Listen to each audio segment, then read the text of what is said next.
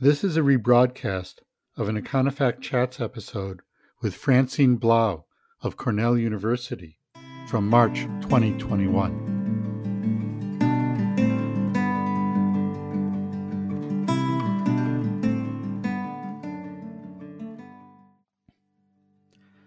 I'm Michael Klein, Executive Editor of Econofact, a nonpartisan, web-based publication of the Fletcher School at Tufts University.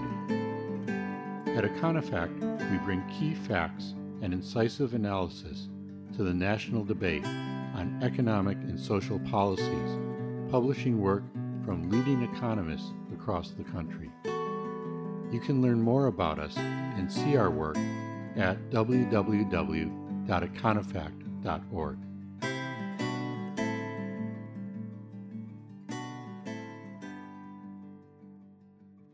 $0.59. Back in the 1980s, people wore pins that said 59 cents, referring to the fact that for every dollar a man earned, a woman earned only 59 cents. Economists would counter that when controlling for other factors like age and education, this number was not accurate. But they would also support the argument that there was gender discrimination in pay and in hiring. Taking these into account, the pin should say something like 81 cents. Still a pretty large discount on your pay if you're a woman. But it's also important to note that we have seen a sea change over the last 50 years in the participation of women in the labor force. To discuss these issues, I'm pleased to welcome to Econofact Chats Professor Francine Blau. Fran is the Francis Perkins Professor of Industrial and Labor Relations and a professor of economics at Cornell University.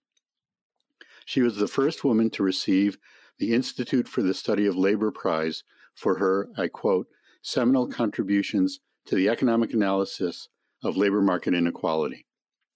In 2017, she was awarded the Jacob Mintzer Award by the Society of Labor Economists in recognition of a lifetime of contributions to the field of labor economics. Fran, it's a pleasure and an honor to welcome you to Econofact Chats. I'm absolutely delighted to be here, Michael. Thanks for asking me. Fran, I did a bit of digging and I found that your very first published paper, Women's Place in the Labor Market, was published in 1972.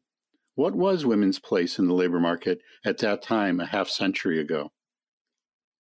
Well, let's just take the two major indicators. At that time, the female labor force participation rate was 44%, meaning the majority of women were not participating in the labor force. And the ratio of female to male earnings hovered around 60%, like your 59 cents figure. And this was for women who were working year-round and full-time. So that was a half a century ago. How much have things changed for women in the labor force in the United States since then? Well, let's step back just a little bit. I would like to say that one of the most dramatic developments in the U.S. labor market since World War II has been the increase in female labor force participation. Year after year, women's labor force participation rate was rising up until about the mid-1990s, so for a 50-year period. But then it reached 60%. And really has plateaued since then.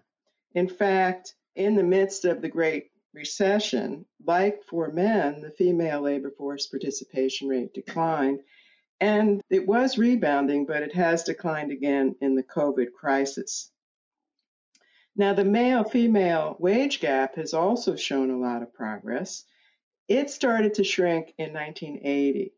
And by the mid-1990s, women earned, again, about, I would say, 74% of what men earned. But this advance as well has slowed. And as you pointed out in your introduction, today we're at 81% of men's earnings.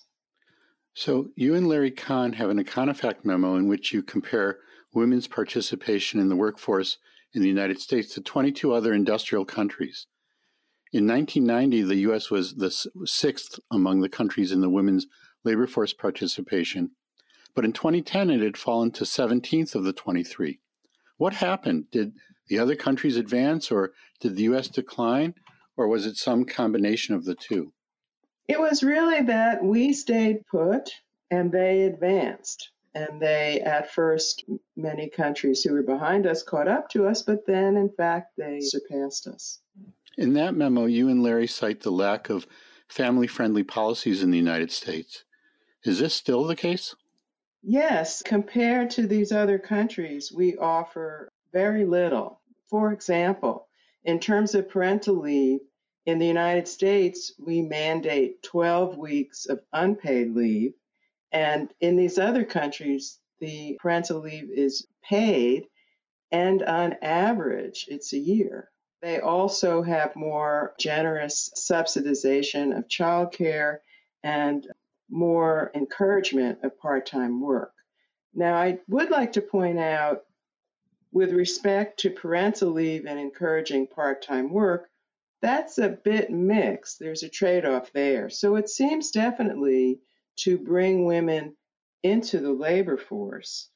But in terms of how they fare once they're there, actually the United States is a leader in terms of the representation of women in management and in traditionally male high-paying professions. So that's a good segue in terms of high-paying professionals. Turning from how many women work to how much they're paid, another Econofact memo by you and Larry Kahn is titled, Why Do Women Continue to Make Less Than Men? You point out that in 2016, women who worked year-round and full-time earned on average, as we mentioned, around 81 cents for every dollar earned by men. And that's, a statistic we referred to. Does that difference, 81 cents versus 59 cents, reflect an improvement over time in women's pay and a shrinking of the gender pay gap?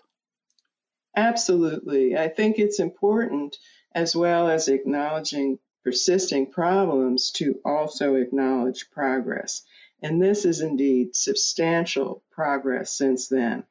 One thing I would flag there is that the largest decrease in the pay gap occurred in the 1980s. And as I mentioned before, progress has been slower and more uneven since then. Did this happen to women at all levels of the pay scale? Well, actually, that's an interesting point. In terms of looking across the pay scale, one thing that Larry Kahn and I noted is that progress was actually slower for women at the top of the income distribution. So wage gaps at these higher levels are actually larger and decline more slowly than at the middle and at the bottom. By 2010, the wage gap between men and women was larger for highly skilled, highly paid workers than for others. And this suggests that developments in the labor market that benefited executives and other highly skilled workers seem to have especially favored men. Do you or Larry have any conjectures why there was this gender-based bias at that level of the pay scale? We don't know for sure, but I would say in this area, as in general, when we look at male-female pay gaps, there are two broad sets of forces. On the one hand, women do confront discrimination, and in this area, that discrimination has sometimes been termed a glass ceiling, barriers and obstacles to women as they work their way to the top or try to. But it is also true that work-family issues are another constraint that women face to a greater extent than men, and that probably has also slowed their progress. In that memo I referred to before, you point out something that you also demonstrated in the very first published paper that I referred to much earlier, the role of occupational segregation as a source of gender wage gaps. That is, women were paid lower wages in part because they tended to be segregated into low-paying occupations. So this issue, which you first raised in 1972, it still holds? Well, it is. That's right. It is a very persistent problem, and it was a striking difference between men and women when I was first looking at it in the 1970s, and it is still a striking difference. Now, I do want to emphasize, as with pay, women have made major progress in climbing the occupational ladder since the 1970s. They've moved out of less well paid administrative support and service occupations, and they have moved into managerial positions and relatively high paying, traditionally male professions like law and medicine. Even engineering, which is a bit of a laggard, women are making progress or have made progress there too. However, it's interesting that in this area as well, progress seems to have slowed since the 1990s. And indeed, Larry and I found in a recent paper that gender differences in occupations and industries can account for half of the gender pay gap. So the results from your first paper back in 1970 are still relevant today. Well, that's interesting. I'm sort of ending up where I started off. Well, Fran, I hope this doesn't mean it's the end of your career. Thank you, Michael. I hope I am still going strong. As women have ascended managerial ranks, they're still underrepresented at the very top tier of management. Isn't that right? That's right. And here, I think these statistics, they don't prove, but they tend to suggest glass ceiling types of issues. So let me just give a few examples. If we look at S&P 500 companies, women were 37% of first and mid-level managers, but only 27% of executive officers and 11% of top earners. And these statistics are from 2020. It was also the case that women were only 5.8% of CEOs. And let me put this in different terms. Out of those 500 companies, only 29 had a female CEO. And they held just 21% of board seats. So to put this in context, women make up about 50% of the population, right? That's right. And that might be relevant for the board seats. In fairness, I have to say that we should probably compare these numbers to the labor force. But even if we do that, women are 47% of the labor force. So this representation is quite low compared to that. Even accounting for some of the sources of wage differentials that you mentioned, like occupational segregation, is there still also evidence of outright discrimination? Yes, there is. Some evidence comes from statistical analyses. For example, in a recent study, Larry and I found that even after controlling for any gender differences in experience or education or what occupations and industries that they worked in, women earned 8% less than men. We also found that evidence of discrimination, that if it was measured in this way, did decrease in the 1980s, but has remained fairly steady since then. So the way that you're referring to discrimination is the way that economists think about it. We want to control for other factors, levels of education, the amount of time on a job, age, and so on. And then over and beyond that, if there are differences in wages for people that look similar in terms of these characteristics, then we would call that discrimination. Yes, to some extent, but I have to point out that evidence like this isn't perfect. For example, it's possible there are unmeasured factors that are not included and maybe can't be included in such studies like this, but that are important to employers, and these factors might help to account for the difference. But what I think is very important to note is that the results of statistical studies like these are supported by experimental evidence, which reinforces the conclusion that discrimination does play a role. And given time limitations, I won't go through all these studies, but one really interesting one is a study that found when symphony orchestras began to adopt what they called blind auditions for musicians, and that was where a screen was used to conceal the identity of the candidate and his or her sex, These blind auditions substantially increase the probability that women would advance out of preliminary rounds and be winners in the final round. Yeah, I'm familiar with that study. I learned that they also had to ask people to take off their shoes because the judges were able to tell the difference if somebody was walking in high heels or wingtips. Just shows how important it is to pay attention to all these details. That's right. But I would also mention that beyond discrimination, just to give you a feeling for what other factors might be involved, are things like psychological differences between men and women. For example, it's been found on average that women are less willing to negotiate and compete than men are.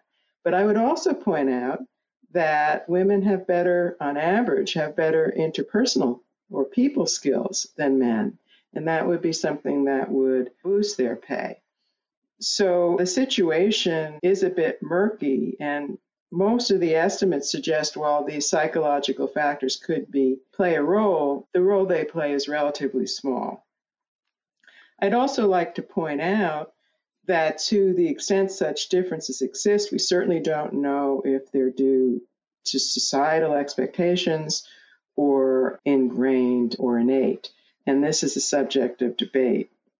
But one other thing I would like to point out is that when women act the same way as men, they aren't necessarily always treated the same. And when a woman departs from the traditional gender role to negotiate or to be more competitive, she doesn't necessarily get the same benefit that a man does. So even with the caveats, I guess you would say that the evidence supporting the presence of gender discrimination is pretty robust. Yes, I would say so. What about, Fran, the issue of a glass ceiling that prevents women from rising too high in businesses and corporations? Yes, that's a complicated question, and we touched on it a little bit before when we were talking about high-skilled women. One factor that especially comes up here is what some people refer to as the pipeline. Women are perhaps in some areas relative newcomers, and it takes a while for them to work their way up, although people have pointed out that women aren't such newcomers as they were at one time.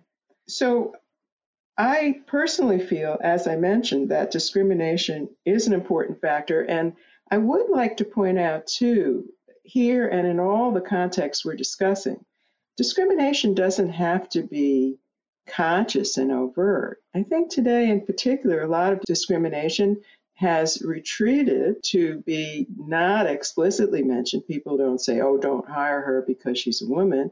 And some of it may even be unconscious. People went, well, I just don't think she would fit in here as well.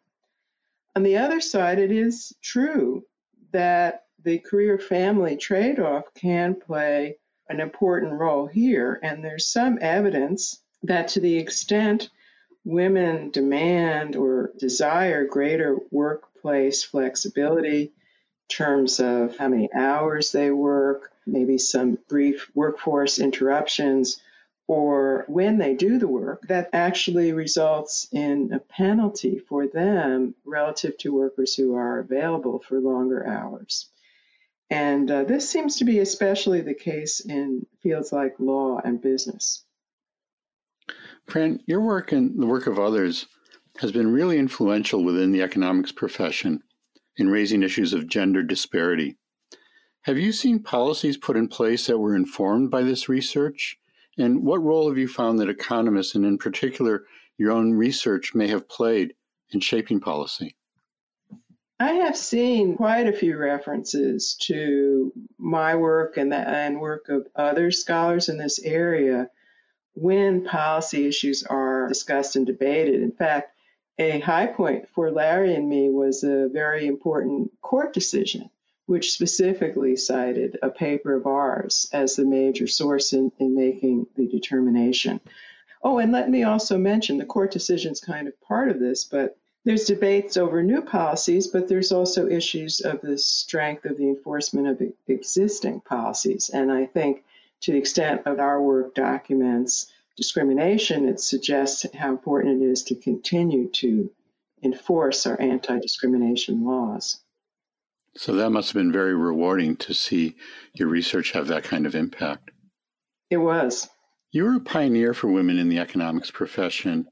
Your daughter, Lisa Kahn, is also a renowned labor economist at the University of Rochester. I'm glad to say she's contributed some really great memos to Econofact. As you watched her progress through the profession, did you find that things were better for women of her generation than for you and women in your cohort? I think so, Michael. One thing that was important, one important difference is just the representation of women.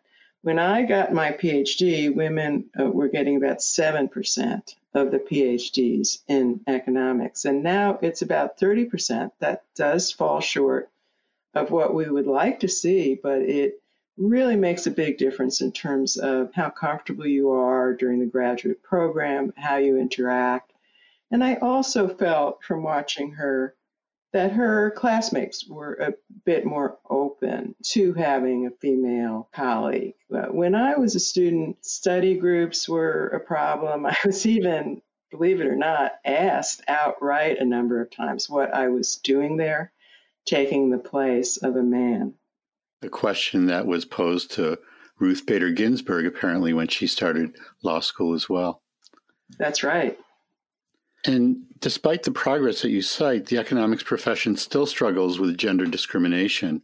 In January of 2020, Ben Bernanke, who had just completed his term as the president of the American Economic Association, and Janet Yellen, who was his successor, said that there was a problem. And while saying it was too soon to tell whether there was progress in terms of outcomes, they did say that this heightened awareness led to progress in terms of processes. Would you agree with that? Yes, I agree with both. I do agree that there is still a problem. And in fact, I would like to mention we've had some incredibly powerful recent studies highlighting gender differences in treatment in the economics profession.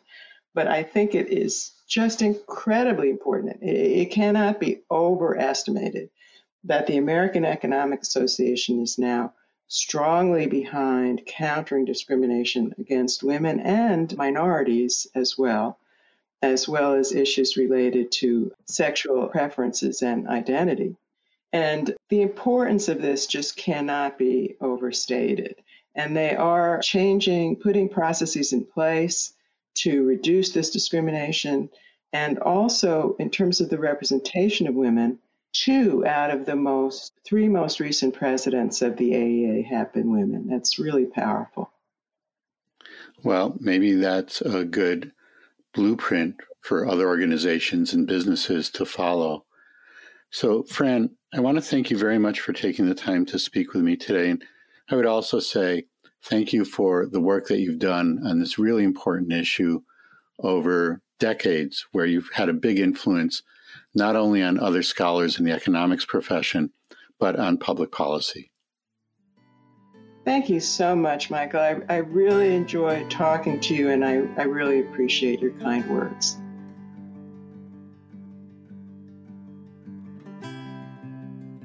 This has been Econofact Chats. To learn more about Econofact and to see the work on our site, you can log into www.econofact.org. You can subscribe on our site to our newsletter that will let you know when we publish new memos and new podcast episodes. Please feel free to share this podcast and our memos with friends, colleagues, and on social media. Econofact is a publication of the Fletcher School at Tufts University. Thanks for listening.